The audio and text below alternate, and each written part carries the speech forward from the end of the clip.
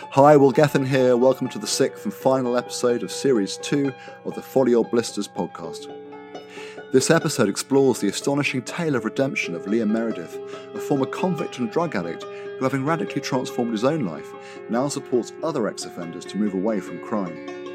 In this conversation, Liam candidly shares his journey from broken home beginnings to addiction and drug dealing, through imprisonment and healing with horses, and onwards to his emergence as the inspired entrepreneur, rap artist and mentor to other ex-offenders he is today.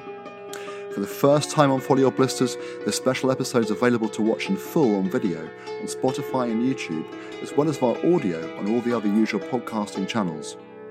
I hope you'll be touched and uplifted by Liam's extraordinary story.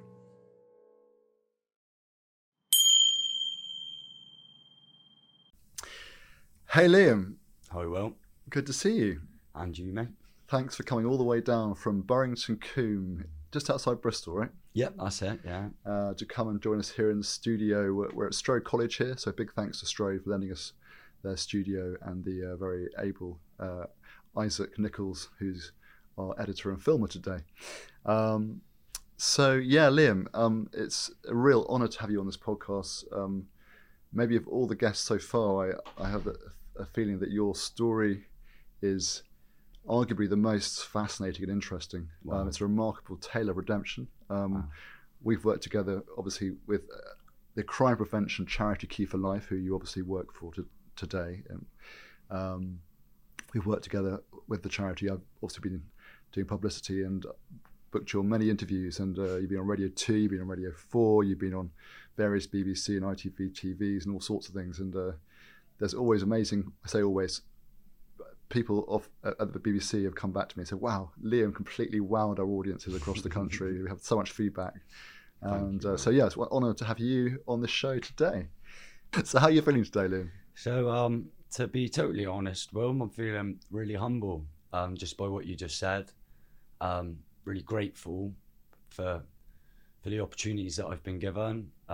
Really grateful to you for the opportunities that you've given me in my life, and not only me, people that's heard what we've had to say and found the light themselves now. So yeah, it's just a pleasure to finally be here with you now in this time when it's meant to have happened. So yeah, just feeling grateful, Will. Yeah, so we talked about doing this interview for a long time now, haven't we? But the universe has been doing its bits and bobs to make sure it happened at the right time, which has. I definitely feel is now. Yeah.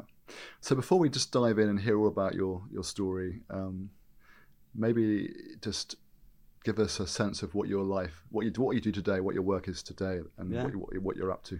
So right now, I find myself just in the midst of the storm, really, of just giving it back. I'm working for the charity Key for Life, which helped me find my path of redemption, giving back to the communities and far beyond my own community. So I'm like a caseworker. So I'm taking young men that's in a similar position to what I was, taking them into getting careers, not only jobs, but careers in industries they want to be in. I'm banging on the doors of the people that's able to offer these opportunities now. So yeah, I'm just trying to remain that catalyst for change, the middleman promoting change on top of running my own business. So I've got my own catering firm, Execo Flavors Fine Catering, which was inspired by Key for Life's Burger Van, which is a renovated sweat box, but I'm sure we'll touch later on in the interview from that. So yeah, at the moment, I'm just living my best life, Will, clean of addiction, giving back to the community, and just trying to pay forward for all the good that I've had put into me. Fantastic, mate. And also, Liam, of course, you do rapping as well, don't you? Yeah. So we're going to hear more about that, and you're even going to do a little rap for us a bit later on. Yeah, I might give you a 16 or a 24. We'll have to see what the royalties are saying. Fantastic. So yeah, let's dive into to your journey. It starts with a call to adventure. What was the call to adventure, Liam, that led you, in a sense, to where you are with your life today? Now, obviously, there have been various sort of darker twists and turns, maybe moments of grace that you weren't expecting, but we are where we are today. And what was the call to adventure that set you off on the journey? Well, it's a funny question, really, Will, because I've always felt calls for adventure. I feel like they come a lot of times over my life and throughout my childhood, really. But when I turned 17, I was heavily addicted to drugs, and I was completely lost in the lifestyle I was living. And on this particular occasion, I remembered I was awake. I'd been awake for 11 days, and I hadn't slept a wink for 11 days solid. And it climatized when I was living in a homeless hostel, and I was letting my friend live with me because he was homeless as well. And he had a big pile of drugs on the mirror. I hope I'm allowed to say drugs, but he did. He had a big pile, and he was trying to force it into me, and I just didn't want to do it. I felt like my life was about to end if I did. And I kicked the drugs out of his hand, and I left my property, and I walked to the park, and I sat on a bench in the park, and it was like I was taking my last breaths. I could feel it, and the sun was just rising, and I just looked up to the sky, and I just started praying to God to spare me and to let me see my mum again, let me see my nan again, and to help me. And I wanted more for my life, but I was convinced that was it, that this was the pinnacle, this was the end now. My mum was gonna hear that I'd been found on a park bench, and this old lady come walking past, walking her dog, and she asked me, am I okay? And I couldn't really talk to give her an answer. I definitely wasn't okay, and with that she called me an ambulance, and I was checked into hospital in Bridgewater, and I was coming round with all these tubes and pipes and checks going on me, and I just realised that I was okay, that I could actually function again. I was okay, I was going to survive. And with that, I took all the tubes out of me, and I marched home to my mum's house. And yeah, I went and seen my mum, and my mum just broke down into tears, and she was just saying, please Liam, I don't want to bury you like she buried Ashley, who was one of our very close people a couple months before due to a drug overdose. And I swore with God that day that I'd change, and I won't take drugs again, and I'm going to serve a good life. I'm going to be a good son. I'm going to be a good brother, and I'm going to make the most of it now. But it was short-lived. Do you know what I mean? I instantly started drinking alcohol, and 5 days into my journey, I committed an offence then on Friday the 13th of April 2012. And I what actually happened was, it was a revenge attack for me being robbed while I was out on the roads living in the homeless hostel. I got robbed at knife point for a large amount of drugs, and it was like God's test, really. Do you know what I mean? It was like, well, there you go. If you're serious, he's right there in that window. And I crippled, I failed, and I picked up a weapon, and I ran into the house, and I took my revenge. And I was then given a 6-year prison sentence for that moment of madness. But that was my chance.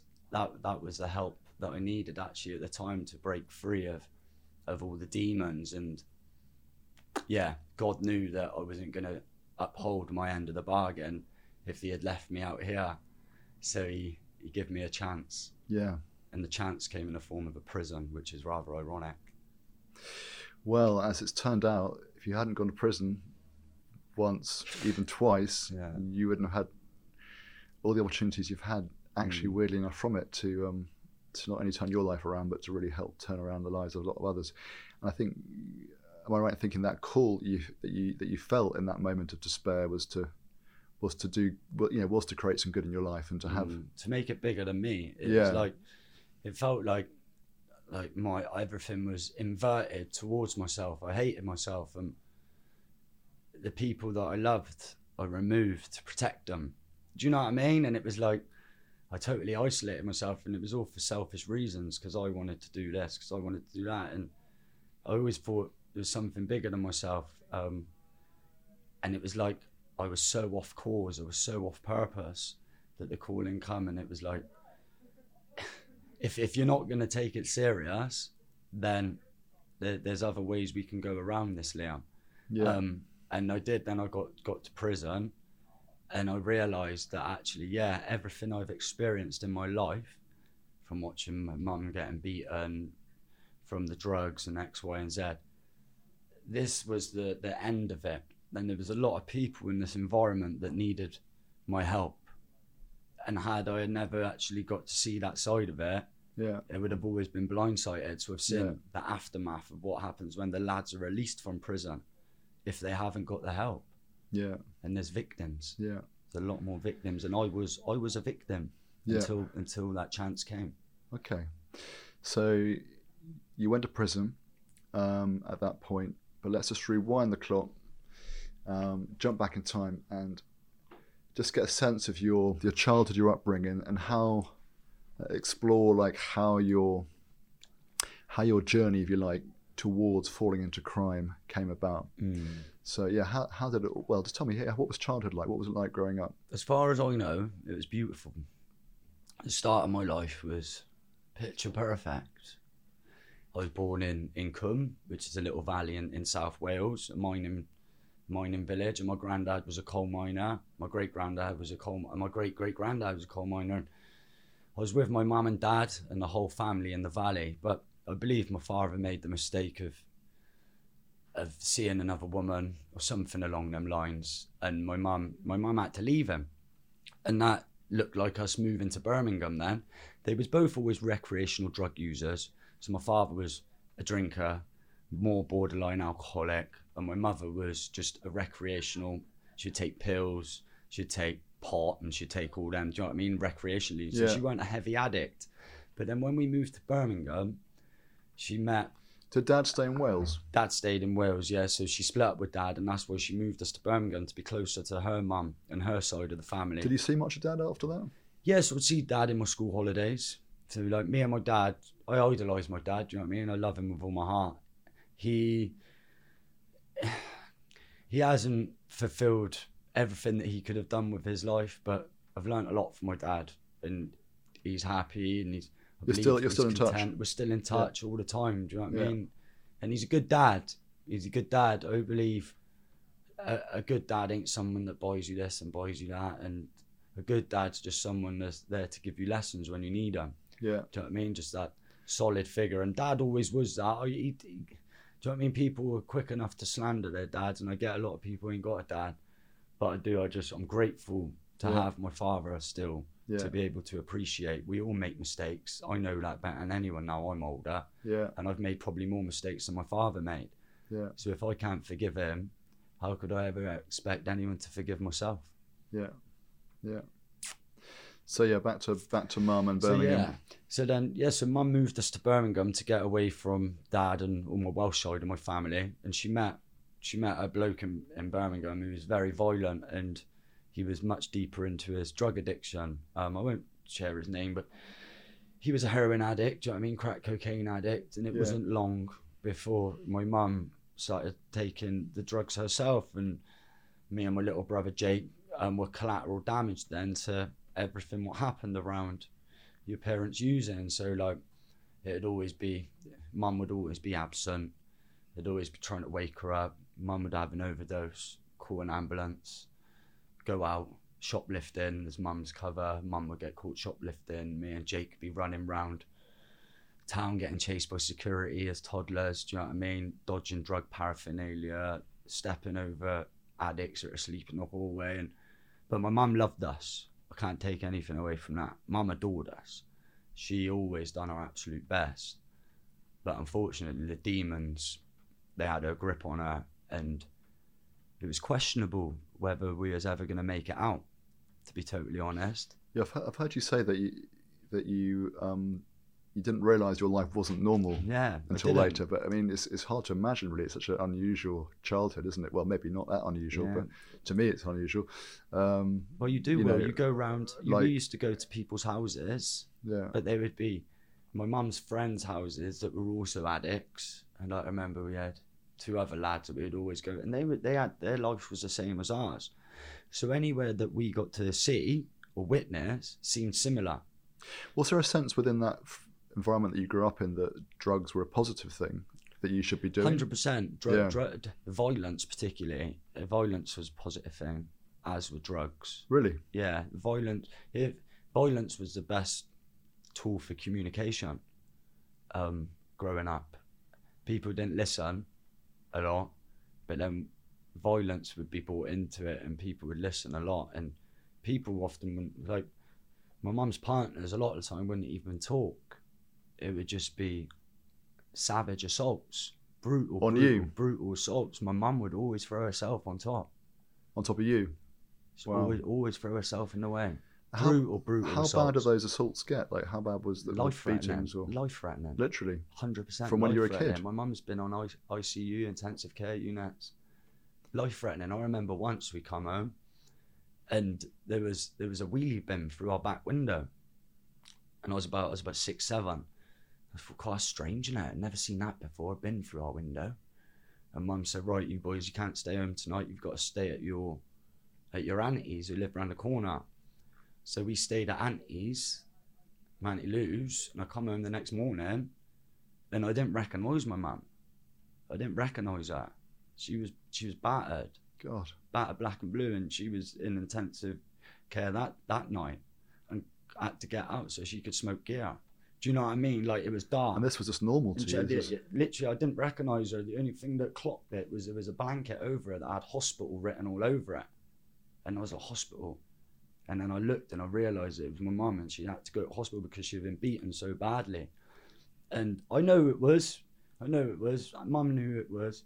But it didn't end there. It was like then the next day, within a few days, they had gone out shoplifting, and this bloke was looking after me and my brother, and people broke into the house, all in balaclavas, and we were young kids, and they were saying to Jerry, like, "Jerry, we're gonna get him, he's got to get it," which was obviously referring to my mum's partner that they didn't get that night.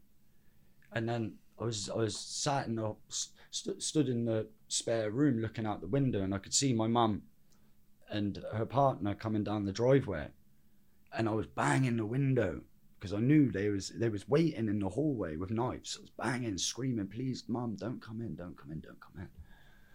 And she come running down the drive. Obviously, her motherly instinct kicked in like it always did. She's seen me up there screaming. She's come running in the house, and that was it. Just hear it all kicking off downstairs. I went downstairs, and then, thank heavens, it wasn't my mum, but her partner was just lying on the floor, bleeding out, holes all in him. Wow. Do you know what I mean? And my mum saved his life. My mum threw a mattress on top of him. There's a mattress in the hallway, and she rolled that.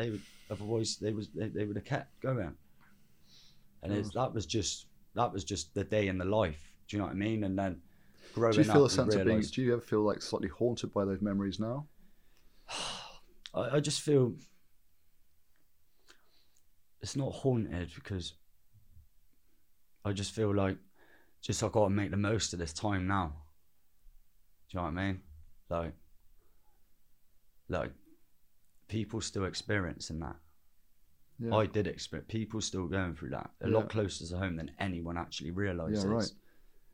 So I feel like I just got to make this time count now to just make my family proud, but at the same time help the younger version of me, help my mum when my mum needed that help. Help the people that were beating her up.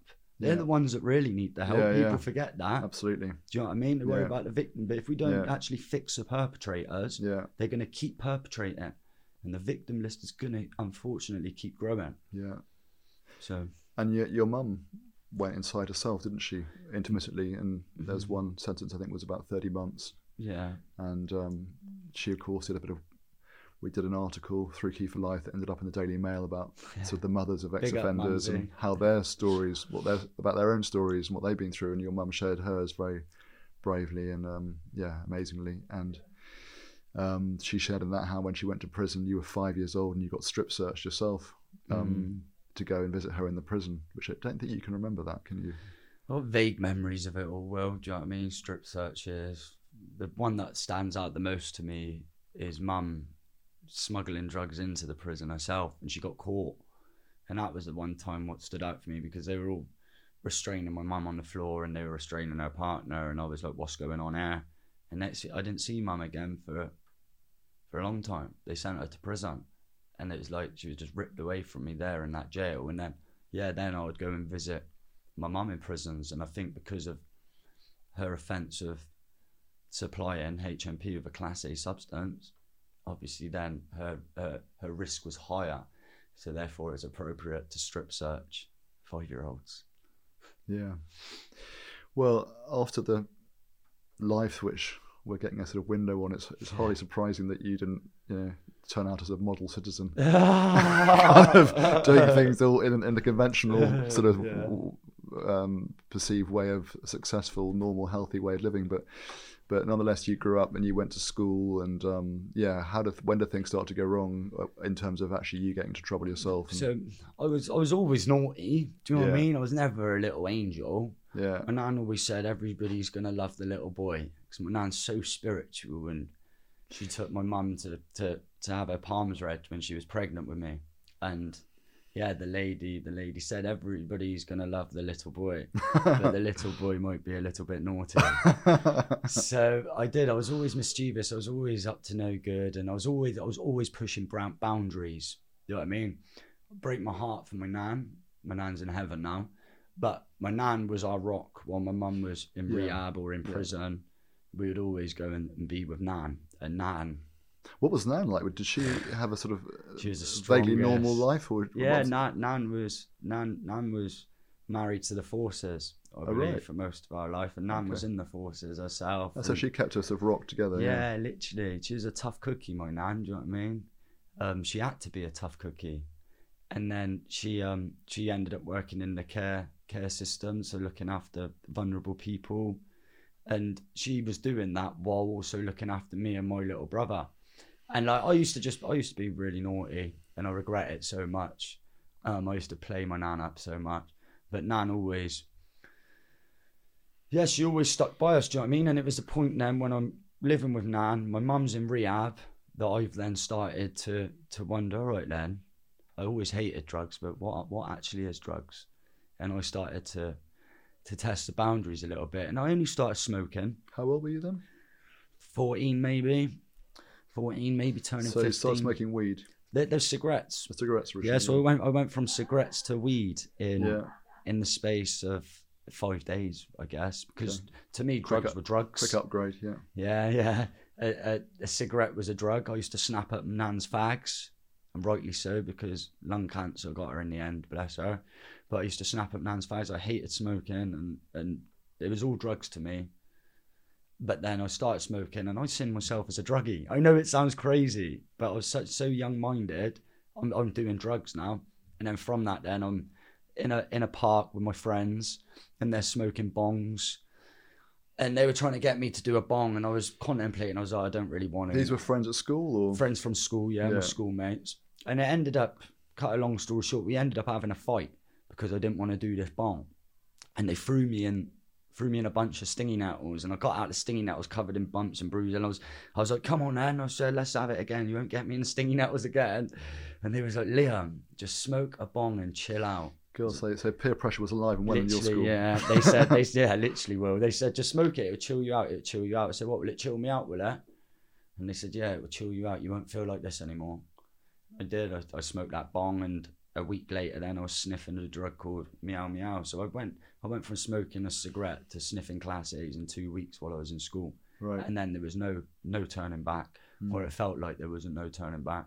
Yeah. And because of my mum's history, I just didn't want anyone to know. So you were selling drugs by the age of what, sort of 15? 15, right. And did you produce them? Did you actually make some of them all? I was growing weed by 15 and selling it. Right. But couldn't grow enough to sell all the time, Will. So I'd grow to sell, pure profit, and then I'd buy to do flips on. Right. But back then it was takeaway money, man. Do you know what I mean? I used to do it. It was just to survive. It was literally just to have things, just to get food. I didn't want to be a big drug dealer. It was literally just getting me things that I couldn't have before. Yeah. And that's all it was. Yeah. And then 15 turned to 16, and £100 weren't a lot of money then. Do you know what I mean? £1,000 weren't a lot of money then. Come 17, £10,000 weren't a lot of money. So you found yourself doing worse and worse things to get the money. Now, meanwhile, I think you developed a sort of great capacity for running, didn't you? Yeah. Running away from various cops. Running away from the police. And didn't you become one of the fastest runners in the southwest of England or something? I believe I was one of the fastest runners in the whole of England. Will. Really? My timings. Did you win the official I was unbeaten. cup to that way. Well, I was unbeaten in the southwest of England. Yeah. They ran me in the southwest against the Millfield runners 2 years in a row, and I left them both in the dust. So I'd arguably say I was a lot faster than anyone in the southwest. Right, and not unnoticed, Millfield. Not noticed, yeah. Millfield. I believe actually gave you a scholarship to the school, right? Yeah, they wanted to give me a scholarship to the school. Brought me in on a trial and a taster under one of the best scholarships they'd given anyone, because of the basis that I come from poverty. Do you know what I mean? Yeah. Like, we couldn't afford a 50% scholarship. We couldn't afford a 10% scholarship. No, of course. If they thought I had a talent, which they did, they backed their talk, and unfortunately I didn't back mine. And yeah, within 2 days of being at that school, I was smoking dope out the back of the bike sheds and got removed from their school, rightly so as well. But I don't regret it. I feel like I was meant to be where I was meant to be. You're probably never going to fit in that school. That's how it was. My PE teacher disagreed. He said to me, you were such a fool. I said, why? He said, you were set for life there, Liam. And I was like, how? And he was like, all them kids, they're all flying into school in helicopters. He was like, look out there. Look, do you see any helicopters? He's like, can you see any nice cars? And I was like, no. And he was like, exactly. He said, all you mates would have had you set for life. But I don't believe in that. There's no better way of learning than the hard way. You learn more in failure than you ever do in success, Will. So it was meant to be. 100%. But thank you, Millfield. Big up, Millfield.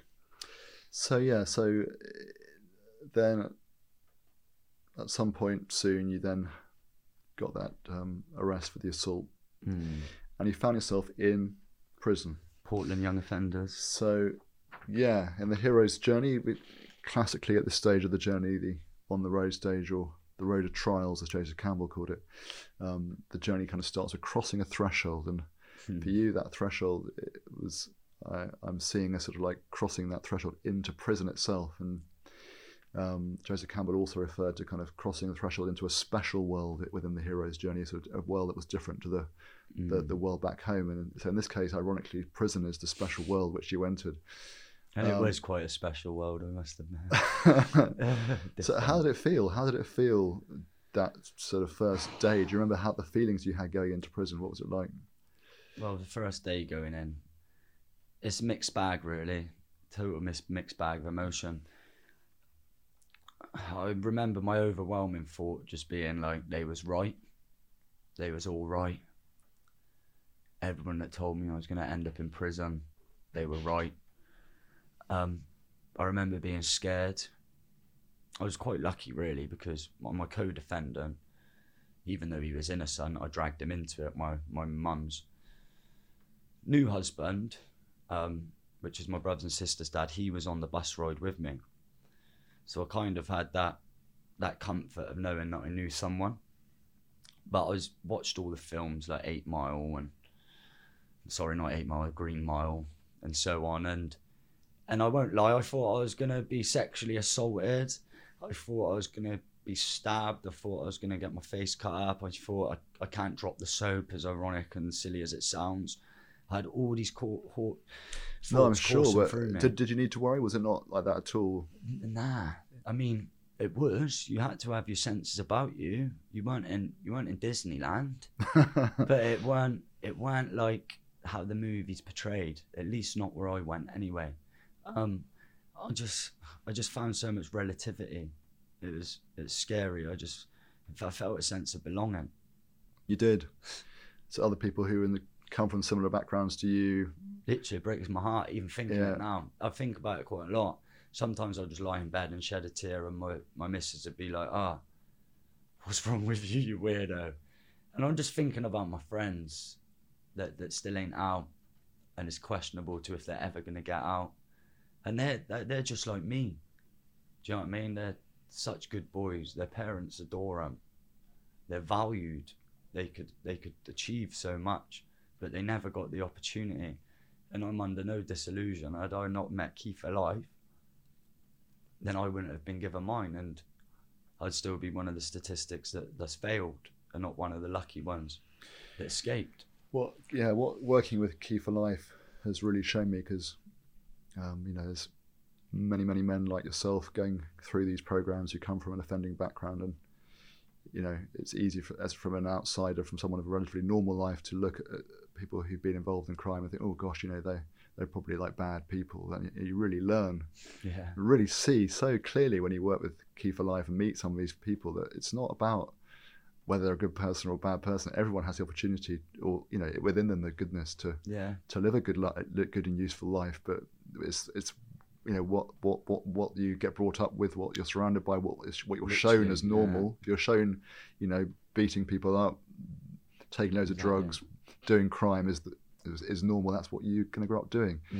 And yet you see these people given the chance to turn around and given them the tools and the ability to do that, and they emerge out of that just really wonderful, open-hearted people who've gone through deep journeys. They've transformed. They've got real soul, and they really want to do good in the world. And it's really powerful to see that just in reality. And you're particularly a really shining example of that, Liam. No, thank you.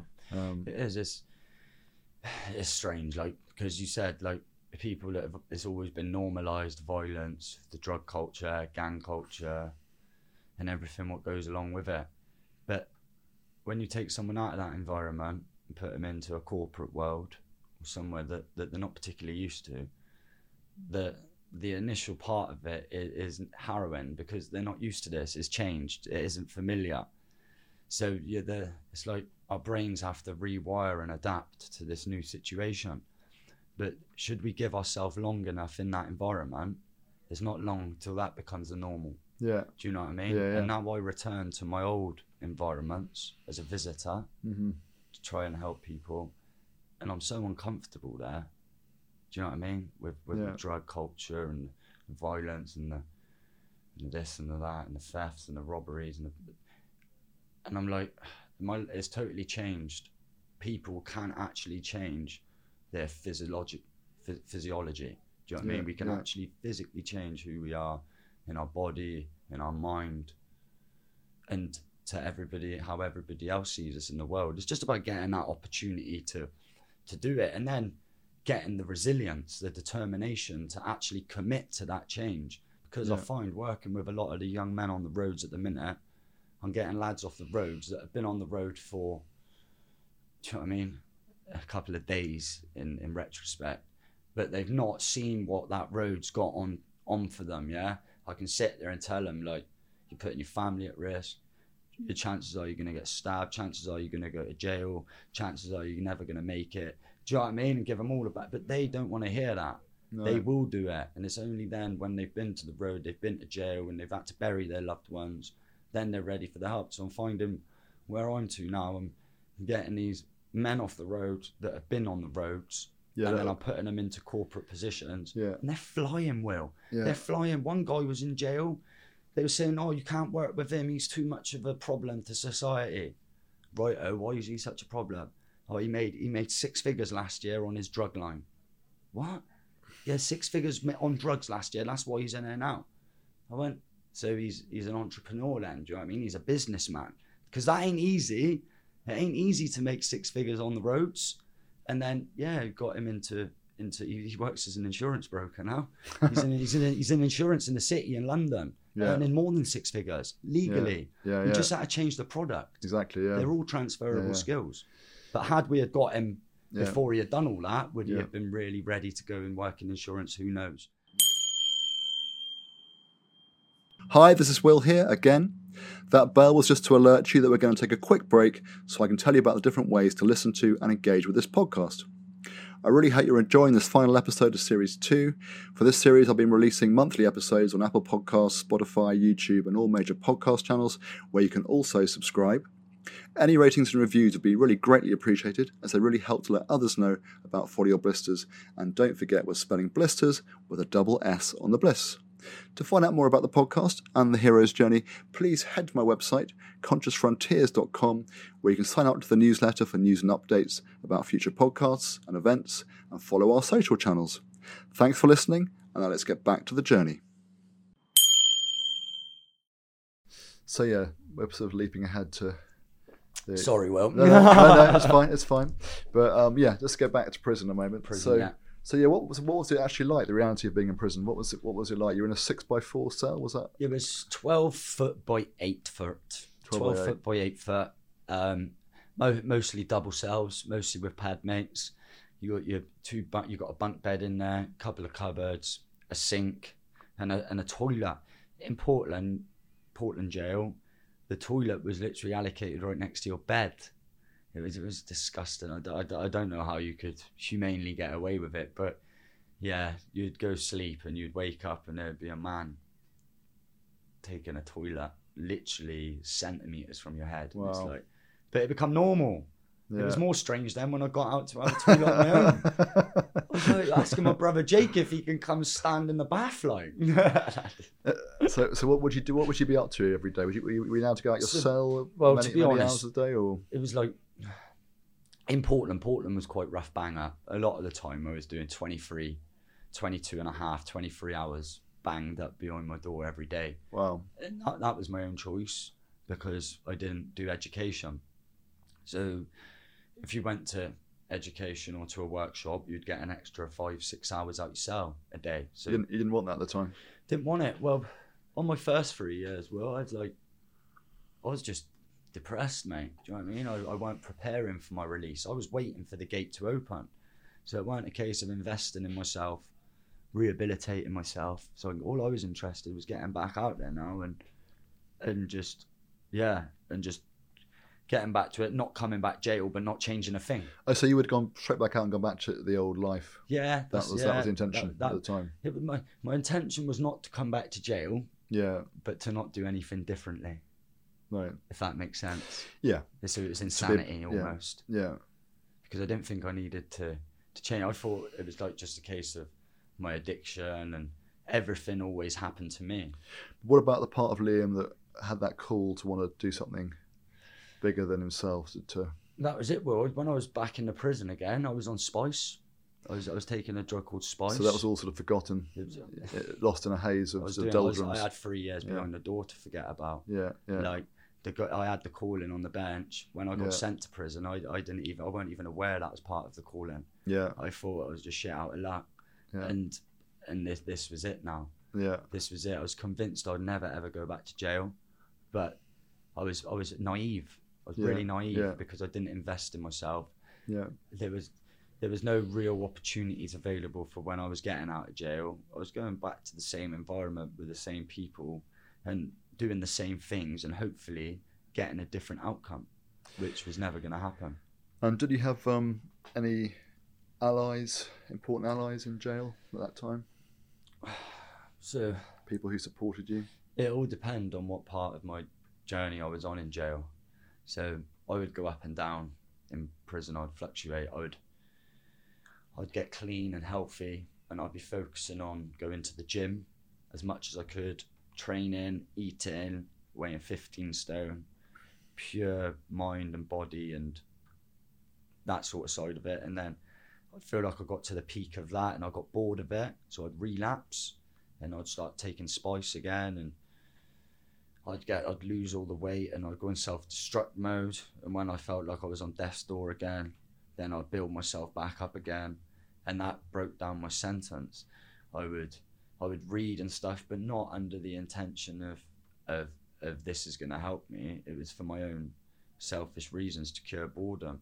I'd spend a lot of my time on basic, so it means I'd have no television, no privileges of social, so I'd be completely isolated on my own as a prisoner with no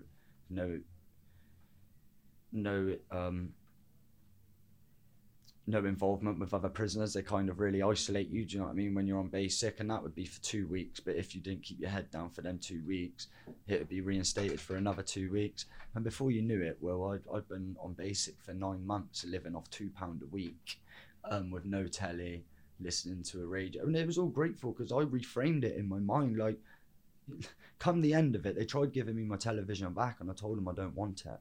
So I don't want it. Why not, Leon? Because it's just small stuff that you can take away from me. And I didn't want it back. Do you know what I mean? Come time, I think there was a big Christmas EastEnders episode on, so I had to watch it. But that was it. And right, so you were basically really depressed and just lying there, just waiting for my day wallowing to come. away these dreary, awful days. Yeah, just hoping that, you know what, I could make something of my life, but no real belief in them words. Like, I was just submissive to, I thought everything was just happening to me. It all just happens to me. I didn't think that I was actually making it all happen. But that, I only realised that then during my second sentence. Right. So the first sentence, you weren't was a really complete waste of life. learning a lot. You were just in this dark place. But you did manage to get out. Is it 3 years early? Yeah, so I got 6 years for my revenge attack, and then I served 3 years out my 6 years, and I got released then at 21. Yeah, locked up just as I turned 18 and released just as I turned 21. And so how did it feel to be out? Amazing. Yeah. Felt on top of the world. And what did you do your first day? Cried for a lot of everything. Yeah. Cried for the first part, but then I just let myself down. I let everyone down. It was all in vain. The last 3 years of my life just was all in vain. And I realised it when I woke up the next day. I got out from prison that day with a lad called CJ. God bless him. He's still, CJ, bless him. And yeah, me and CJ done a long time behind the door as well. So we got out and there was no one there at the gate. And what should we do then? We were waiting for our people, and he went, "Oh, let's cross the road." And it was such a strange experience, Will, just to cross a road. Just to cross that road was like overwhelming. And I was like, wow. Which people were you waiting for? My mum, my stepdad, and my brothers and sisters. And they arrived. There was only a couple minutes late, first thing in the morning, so I can let them off. It weren't like they weren't waiting for 3 years for that day to come, was it? But yeah, they picked me up. We went for breakfast. It was magical. We had pictures, and I was convinced that I was going to go home that evening and watch Netflix with Amber, my mum, brothers and sisters. Amber, your girlfriend, yeah. But it wasn't like that. I got home. All my friends was at the house. All my friends from before. The alcohol was waiting. The drugs was hiding in their pockets. And it just went up in the air, and I started drinking, and then we went to town. I didn't even get all the way to town. I got to the third pub from my estate, and I was fighting in the pub. I was having a fight in the pub the day I got out of jail. And I went out with this boy in the street, rolling around and that. Someone got glassed, and it was crazy. And then we carried on. I carried on into town. Got absolutely steaming. I woke up the next morning with a black eye. My hands was all sore. My nose was blocked from how much cocaine I'd taken. My throat was sore. And I just grabbed the quilt covers and wrapped myself in them as hard as I could. And I was just squeezing and screaming into the quilt. I was so angry with myself. And yeah, I just realised that I'd wasted all that time. And am I going to change? I don't think that I've changed. So I went straight back out there, and I was doing robberies, and I was selling drugs, and I was being as worse as I could be. I hated myself. I hated myself, and that's when it all happened again. So what happened again? I went to prison For another violent offence in town. I had a fight with a security guard, and yeah, I apologised to him the next morning. I said, "I'm so sorry. Thank you for not calling the police." And then I got arrested, and I was in the interview, and they said, "Can you explain what this message is about then?" And yeah, I was admitting to an offence what I had done when I had said sorry. I was admitting guilt for something, and it was a strange experience, man. So how long was that you managed out of trouble before that? Well, not out of trouble, but till you got caught, or till you had that fight? I was out of jail for less than 2 months. 2 months, right. My mum had me home for less than 2 months. Right. And so you must have been absolutely gutted, right, at that point?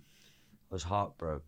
Honestly, like, obviously a lot of my friends have committed suicide. A lot of them have died on overdoses. And I was literally at that point where I just felt like giving up. I knew it. I just thought, fuck this. Sorry about my language. I thought, I can't do this. I can't do another 3 years. Plus more. But I knew I had to. I had no choice. I've got a mission. It's bigger than myself. I can't leave my people behind like this. I just knew it. I knew that it was temporary. I knew the sun will come again. I knew that if I stop now, I'm just causing a permanent solution for a temporary problem. And I just had this blind faith and just that calling again where I started going to church. Started actually going to church. Started getting involved with the fellowship. This was in jail? This is in jail when I got recalled, when I'm giving up on myself. The fellowship of AA? Yeah, I was literally ready to call it. And it was like, I just kept getting these overwhelming, like, just call-ins for it, just to go to church, get your faith, find your faith. You need to come here first before anything happens. And I was with Yvonne, who was the chaplaincy, and I just cried. Every time I went to church, I just cried, man. I'd see it and I'd sit there and I'd just get an overwhelming amount of emotion in me and just strength, I guess. Do you know what I mean? Strength within myself. And then I started really thinking I got to make something different happen now. I've got to invest in my change. I've got to invest in myself. So I just started going to the fellowship, to NA, to AA, to CA, challenging my addiction. I started reading books, psychology books. So this is a whole different journey to the first time around. This time you were actually wanting 360 to spin. change. Yeah. 360. I was a different prison. I was a different being. And do you think you were driven by the fear of what would happen to you if you didn't do these things at this point? Well, I was there. I was getting there, and then my nan died, and it was always just I had the fear of failure. Before my nan died, I was always scared of being a failure. I just wanted to be a success. And that's what was kind of driving me. But the minute my nan left and turned into an angel, that's when I knew that failure just ain't an option. And the fear of failure keeps me going. It's the fear of just knowing that I've got angels now up there that are pulling me forward. Do you know what I mean? My nan took her last breaths on this planet, not knowing that I was going to be okay. And I swore to myself that my mother, my other nan, my granddad, no other person that I love or care about will ever leave this body worried about me. And that was the drive then, where when my nan, with her spiritual side, she just, do you know what I mean? We've all got angels, man. I believe in them so much. And the minute my nan became an angel, things just got easier. It's like she banged a lot of doors down for me. It's like she just always wrapped me up in her wings and kept me safe. Have you felt like actual connection with 100%, your nan? 100,000,000%. My nan proved it. My nan always told me that there was such thing as this, such thing as that. Do you know what I mean?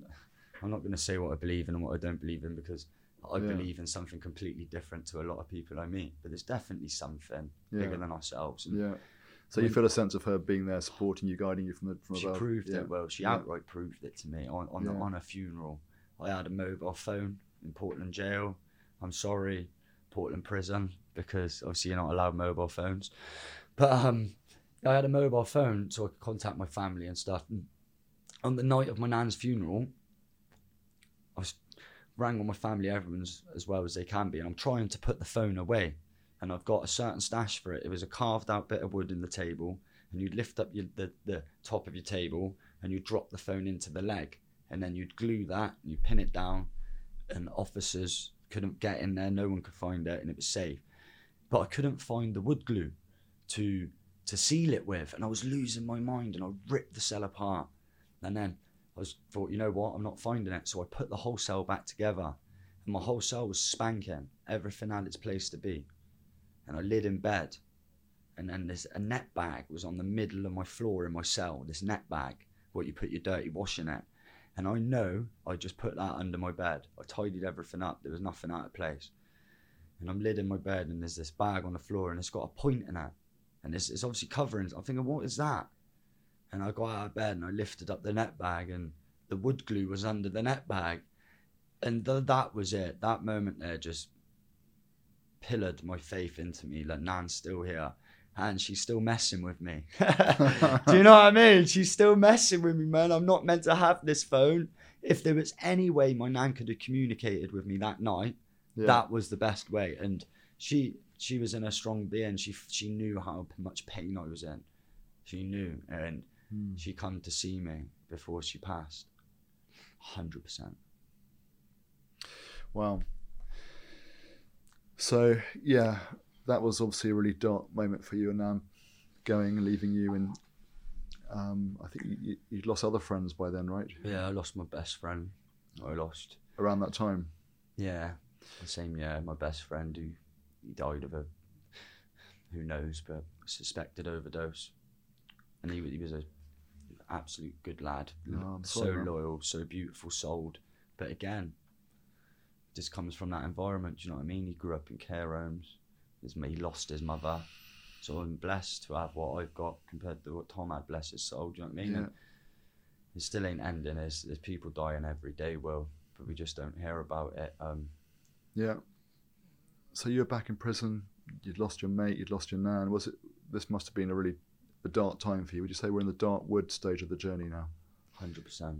And what do you think was the greatest challenge for you at that time that you needed to overcome to move forward on your journey?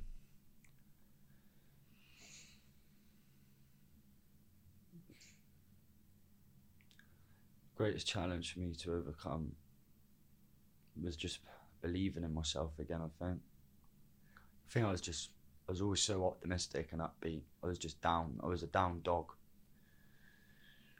I felt like everything was wrong and I was trying to make it right, and it's all just come crashing down again. And this time it's not only myself, this is external things, this is people that I love and care about. And the biggest thing for me to overcome was just being able to have that blind faith that they're not gone and I can continue. Do you know what I mean? I can carry on and live their lives now in a proud way. Yeah. Biggest thing for me, was just getting my head out my ass again. I was just depressed and just felt sorry for myself, and I just felt alone, and just what's the point? What is the point in it all? So at that darkest hour, we'll be right in saying that around that time Key for Life turned up in prison, brought the horses in, because they do equine therapy, don't they? Brought the horses in. That was the first contact you had with them, right? The saving grace. And tell us what happened that day. So it was strange, because like you were just saying, I was just surrendering now to this way of life. I was giving up on it, giving up on myself completely. And just as I was doing that, I was coming back from one of the workshops what I was attending. It might have even been NA, you know, it might have been. And I was coming back from a fellowship meeting or something along them lines, something to build myself. And I got back onto the wing and I was greeted by all these prisoners just gawping through a window like that. And I said, "What are you boys up to?" And they said, "Liam, have you seen all these girls in Airmind?" And I was like, "What?" And they said, "Yeah, look at all these girls." So I'm at the window with them like that. I'm like, "Wow." I said, "Anyone gone say hello then?" I said, nah. I said, "All right, I'll go say hello." And little did I know that, me walking into that office to introduce myself and say hello was the day that would change everything. Everything. The angel, like, it's like my prayers got answered. Yeah. Do you know what I mean? Like, the angels had just literally, angels had appeared in the jail in a human form. And they said, "Liam, we are here to change your life if you want to change it." Did you believe them? Nah, no way. Of course I didn't. I don't think no one could change my life.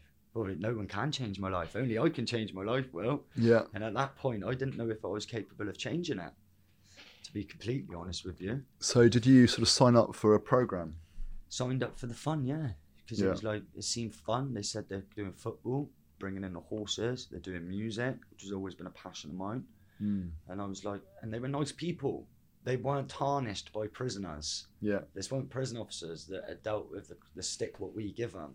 These were innocent souls that have come in to help. And it was like, I just wanted to be a part of that innocence and just being felt valued and purposeful, and like I did have something that someone wanted to listen to. So do you immediately sense a real feeling of hope here? Like this could be something.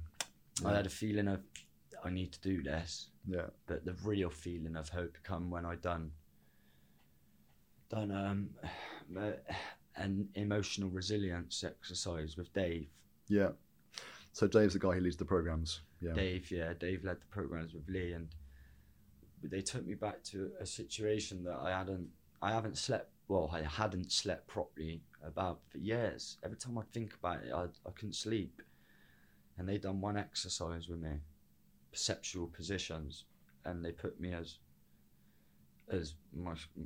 my brother, who I always cried for, the perpetrator, and the third party that didn't have no bias. And I had the conversation from all 3 points, and it totally changed the way I felt about the whole situation. It made me more knowledgeable, and I slept like a baby that night.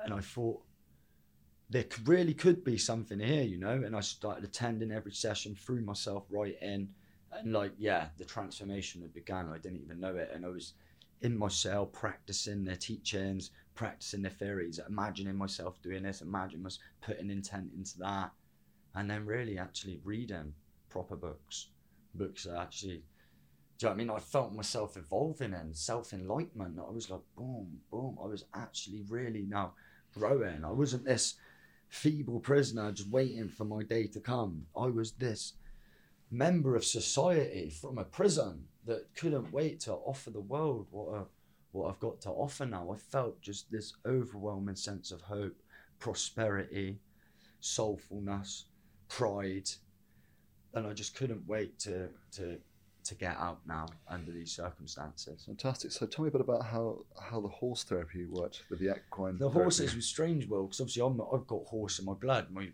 My granddad, alongside being a miner, he was a horse. Yeah, he was a horse. He was half horse. But no, he was. Do you know what I mean? He bred horses and dogs. He was a dog breeder, horse breeder. And my father broke in the horses. So my grandfather would breed them. My father would break them in. So growing up, as a toddler, I'd be on horseback with no saddle. Do you know what I mean? But obviously I lost my heritage to them roots when Mum took us to Birmingham. Do you know what I mean? I didn't go on horseback all the way up until that point. I was in prison then. Yeah. So when Eva, the amazing Eva Hamilton, put me on horseback, the first exercise, I was riding the horse around, and she told me to just spread my wings up, spread my arms up and close my eyes. And I'll never forget it. It was almost as if I just flew straight over the prison walls, and I was just free as a bird with the wind going through my hair and through my fingertips. But unfortunately I did have to open my eyes. I was on Portland Young Offenders Institution's rugby pitch with the gym gov looking at me like that. But yeah, the horses, they teach you. They teach you things on a different level. At first I didn't really understand how intuition they was, but they're like an onion really, do you know what I mean? Like, you learn that there's different ways of communicating other than language or violence. Do you know what I mean? There's your body language, your persona, your energy, your aura. And the horses are a big teacher of that, about space. And people need their space. Horses need their space. So they're like a metaphor almost for teachings in life that can serve you in all walks of life. Same as the sport. So the Sport for Thought with QPR, with Pablo and the team. Like, it's bigger than the sport. It ain't coming there to play football. It's all about the discipline. Like, if I asked you, Will, what do you think is the most important when a football coach is going to scout someone? Mm-hmm. Technique, ability, attitude, or application? What do you think is the top thing they look for? Technique, attitude, application. Or talent, was it? Technique, attitude, application, or ability? I'd probably say ability. You'd probably say ability, yeah? And then what would you say next? Maybe attitude. Maybe attitude. Yeah, so I can tell you, attitude's the top one. Right. Attitude's what they'll go for before any of the things, because you can teach ability. Mm-hmm. Do you know what I mean? You can teach all the others, but your attitude... You can't teach ability, though. That's just raw No, you can. You can teach ability. You can make someone more able to do something. Like Yeah. if I say to you, what does practice make? Yeah. You're going to say, Perfect. it doesn't though. Practice makes permanent. The more you practice something, the chances are you'll be able to do it better permanently. Yeah. Yeah. Because perfect don't exist. Yeah. So it's the same with teaching ability. You can teach someone to get better, and they may never be perfect. Perfect don't exist, but you can make them more able to be more permanent Yeah. at it. Yeah. And like it's mind blowing. And we're using all these metaphors Yeah. that Key for Life used all these metaphors on me, Yeah. and like the penny started sinking from all different angles, and it was like. And the music was like using Music was another part of it. another way to sort of channel all channel that it all sort of through. aggression and So with into the music, into something though, positive with the music, right? like with the music, I'd always done music. Music was always part of my life. Do you know what I mean? I was a raver baby in my mum's tummy. Do you know what I mean? To the dance vibes and that. And my father was a big music fan, and I always grew up around music. And Marshall Mathers, Eminem, like I used to relate so much to him. Like I used to just put on a pair of headphones and drown everything else out, and it'd just be me and Marshall in my room. And for years he kept me going. And then when I actually found myself in prison, I started writing, and I found it just a beautiful technique to disassociate things what had happened to me. It was like I had all this stuff inside of me just brewing that I hadn't ever let go. But then when I could write it down and I could physically throw that in the bin, Yeah. there was more symbology behind that than I Yeah. actually ever realised. Yeah. I was letting things go. It was coming from here onto there and out into the quantum where do you know what I mean? They don't exist for me anymore. But I was doing that unknowingly. And then, we got Eva again. Eva's just so amazing. Eva being the, just Eva who listeners Hamilton. know, Eva is the founder and the CEO of the charity. Yeah, founder of Key for Life, my saving grace. Eva contacted me and said, Liam, we've had Sony on the phone, and Sony Music would like to do an EP with you and the guys, a 7-track album. Do you know Fred again?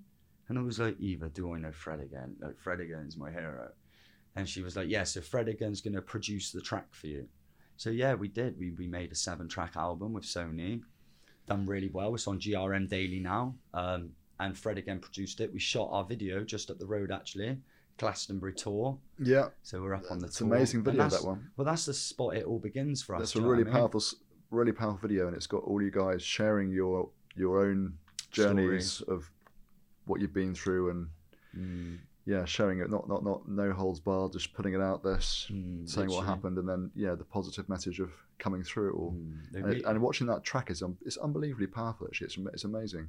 Yeah, a lot of people. What's the title of the track in? It's Let It Go. Let It Go. Yeah. But obviously there's a couple of issues because there's a few other songs called Let It Go. I'm sure I don't have to name them. I can think of a couple. But yeah, Let It Go, Key for Life, and the video for it's actually on GRM Daily. I think it's on like 30,000 views. Yeah. It rightly does deserve a lot more. But you know what? It's 30,000 people that got the message that didn't have the message before. So just aware of time a little bit. Sorry, Will. Not at all. In a nutshell, what was the most important thing that Key for Life did for you? Introduced me to Yo Valley. I guess. But no, in a nutshell, in all seriousness, they believed in me again. That was the magic piece of the puzzle. Yeah. That belief. Yeah. Someone actually saying, you can do this, Liam. You're valued. Like, when they lit that fire in me again, that hadn't been lit in a while, I combust in flames, so to speak. The passion was there, and they introduced me to Yo Valley Farms, and that all happened. So Yo Valley Farms, you got a job there, right? Yeah, so I met them on a speed date and exercise in Portland prison. The amazing Sarah Mead, come in, interviewed me in Portland jail, and the same was said again, Liam. If you're serious about changing your life, I can help you do that. But she did say, along the lines of, any stick, I won't take any stick. If you take the mick, you'll be out. And I really needed that as well. I needed that tough love along with, do you know what I mean, the opportunity, because that was what I'd always understood as well. So that opportunity come, and I went out with working for Yo Valley outdoors in the conservation team.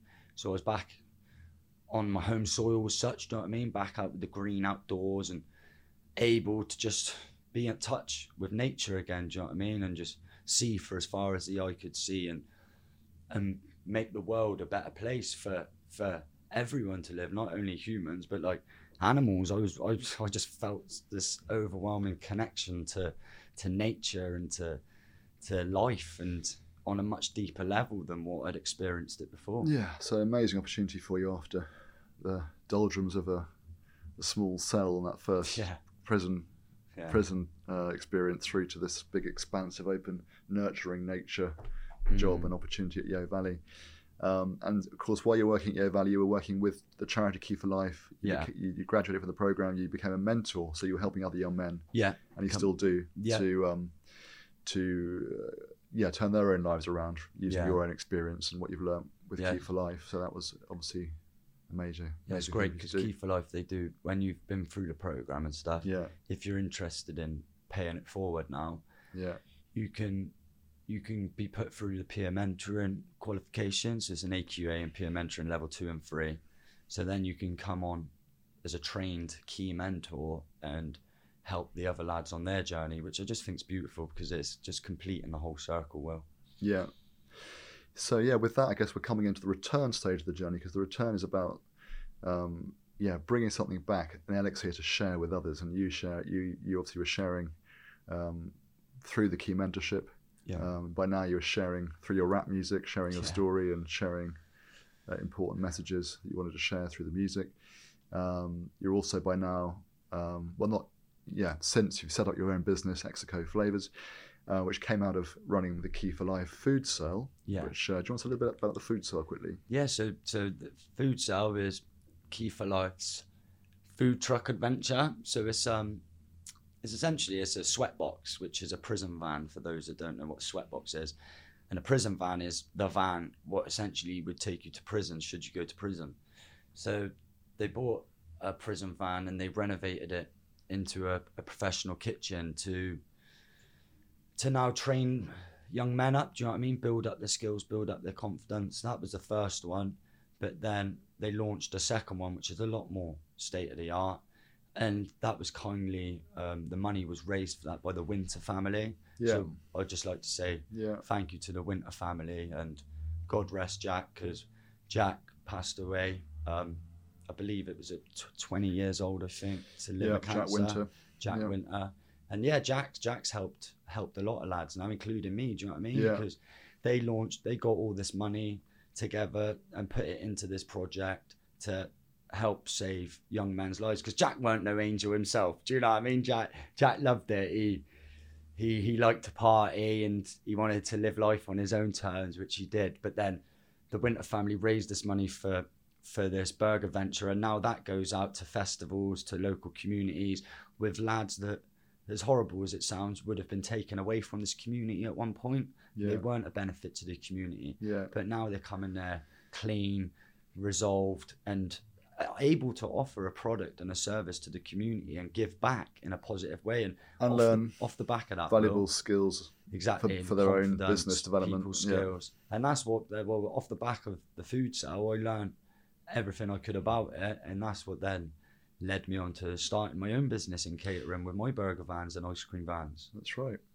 I pretty much met you for the first time with the food over a burger, over the best burger you've ever eaten as well, just for record. Definitely up near the top, sure. The top. Actually, Key for Life can be second top. Execo Flavors. I have had some exceptional ones there, although I haven't actually had an Execo flavour one. Oh, you just wait. The best is yet to come. I'm looking forward to that. Bringing all these things back, sharing with the community through Key for Life, through Execo Flavors, and obviously life is pretty good now, and unrecognisable. How do you keep yourself sort of fit and healthy and on track and sane? What do you do to kind of maintain your positive attitude now? I just remember where I come from. A lot of the time, that grounds me, because we've all got problems. We're all always going to have problems. They're just different qualities to the problems. And I find now, even though I'm clean of drugs and I can spend my time as I want, I've still got all these problems. Do you know what I mean?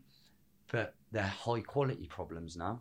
Yeah. Do you know what I mean? They're much better quality. So when I'm dealing with the pressures of today's society and the world we live in, and I just kind of just take a breath, ring up my mum, do you know what I mean? Have a chat with my mum, ring up my nan and granddad, get grounded with them just through hearing their voice. And then I just remember where I've come from and where I am today. And this, or everything what's going on right now is a moment of time. And I just got to do my best in this moment of time to make the next moment even better. So it's just what I do, bro. I just always try to think positive. If something's negative, I'll reframe it and I'll try and see it as a positive. So say if I'm meant to, little drama, but say if someone's arranged for a meeting with me at 4:00 and then they cancel their meeting, rather than being, oh no, well now I get to spend an extra couple more hours with my beautiful girlfriend. Do you know what I mean? So it's just always reframing things, no matter whether they're the biggest problem in the world to the littlest problem, finding that little bit of silver lining and focusing on that, and then taking that piece into the future rather than all the bad. Yeah, great. Because if I took all the bad with me into the future, yeah, I don't think I'd be here now. Like you said, it's a perfect excuse to just never find your way home, wouldn't it? Yeah. I'm remembering, of course, that we did say that you'd do a little rap, didn't we? Tell you what, I got. Well, we'll talk about that afterwards. If that's okay. I mean, this is all for free, guys. I love Will a lot. Tell you what, let's have one last question, then we'll do the rap. Yeah. I'll do it a cappella. The last question will be, what advice would you have for anyone out there, whether involved with crime or not, but who are stuck in a rut, doing things, maybe stuck in bad behaviour patterns and habits that they don't know how to get out of, they're stuck in them and they don't know how to change? What would your advice be for starting points for turning things around and making a change? Well, it's like, how do I say it without sounding too philosophical? Do you need to? Yeah, literally. It's just, okay. Well, first thing I'd say is all them people that are there, they've made a mistake to be feeling this way. And my advice to that is somebody that never made a mistake, they actually never made anything at all. Do you know what I mean? Yeah. When we make these mistakes, when we're in these moments of despair, that's where we learn the most. That's where the most growth lies. Absolutely. So try and just be present with it and just try and grow from it. And remember that it's temporary. Fingers crossed it's temporary. And pain's temporary, pride's forever. So the pain, what you're feeling now, will subside. And what you can take from this moment now you could be proud for the rest of your life. So just don't give up on yourself just yet, and just keep marching on, keep going forward, because there's always better days ahead for as long as you believe that and you're willing to march forward to them. Brilliant. Thank you, mate. Thank you, Will. Let's have that rap. Jump on the back scene, jump on the minute, I'm only joking. Drum and bass bars. So I won't rap it, Will, because usually my music is very, very, very fast, quick of the tongue. Yeah. And I don't want people to have to listen to it 8 times to understand what I said. So I'll deliver it in almost a spoken word poetry form. Okay, great. Guilty verdict. My brother got birded. Now he's trapped in the dock with the demons circling. Them angels purging. My life's full of burdens. My brother took his life and it's silent. How ironic when nobody heard him. I got loud, pick up the mic, got working. I'll never be perfect. My bleeding heart's still hurting. But the truth be told, they already know I love it when demons circling. Bro, bang it, I hope they heard it. It works if you work it, my brother, work it 'cause you're worth it. Remember the first place you ever heard it. You're the real stuff, there's no such thing as perfect. You're pretty close, my brother, though, you're always learning. Talking about what you could be, not could have been, that got that fire burning. Now we'll get their stomachs turning. I bet they'll turn it up when they heard it. Awesome. Do you want more? Go on then. Yeah? Couple more bars. The real ones with that mad love. I'll get the man them on stage paid someday to get the fan them to throw their hands up. I'll make the hairs on your back will stand up. Fall down someday, nothing but mad love. Never thought blue lights would ever catch us. One day, prison's a state of mind, and I still see guys on the other side, and they're living life less banged up. 6 years banged up, some said bad luck. Now I put on the box and see my face flash up. It's all looking mad, bruh, no pressure. back in the day, it was mad tough. Nowadays, I arrive at the place and get the people jumping from the front to the back, bruv. Pulling up in a black bus, 4 of my G's in a black tux, and the cameras flash, bruv. Will gets gassed up. Why? Because we come from the madness and the badness and the sadness. I remember the times when we had less. Now we sit back with a 2-pack and a big pack of dreams, feeling like Biggie Smalls while we manifest. Amazing. Ditto you. To you, Will. Ditto to you, my brother. Thank you for having me, Will.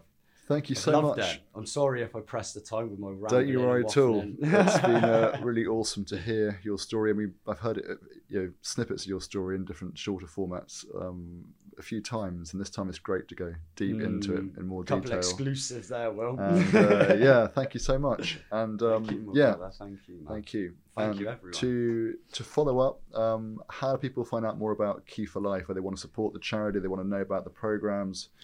What's the website? So the website, if you're interested in becoming a mentor for the charity, that just looks like being a mentor, being a point of contact for a young man.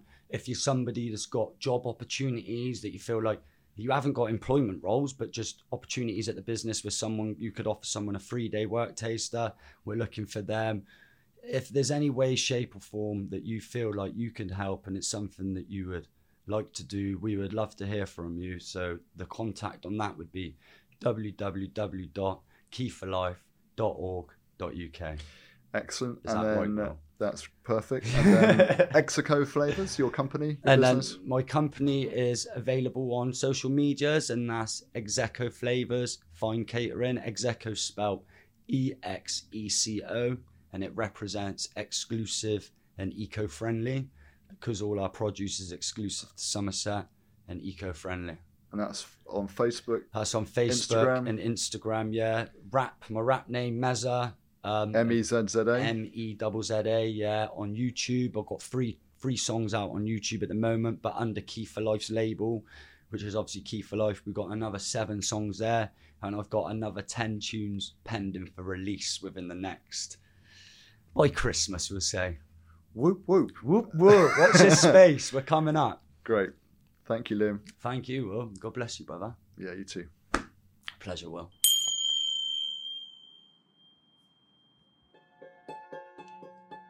Thank you for listening to this episode of Folly or Blisters, produced in association with Conscious Frontiers. I'd like to say a big, heartfelt thank you to Isaac Nichols for editing this podcast series, to Michael Tyak for the music, and to our wonderful partners, which include the trailblazing New Consciousness magazines, Resurgence and Ecologist, and Kindred Spirit, the UK's Frontier Restorative Festival, Medicine Festival, and here in Glastonbury, the vibrant Redbrick Community Enterprise Hub, and also GFM Radio, who've kindly lent us their recording studios. Finally, if you have any friends or family who you think would enjoy and benefit from this podcast, please do spread the word and send positive ripples out into the world. Thanks a million.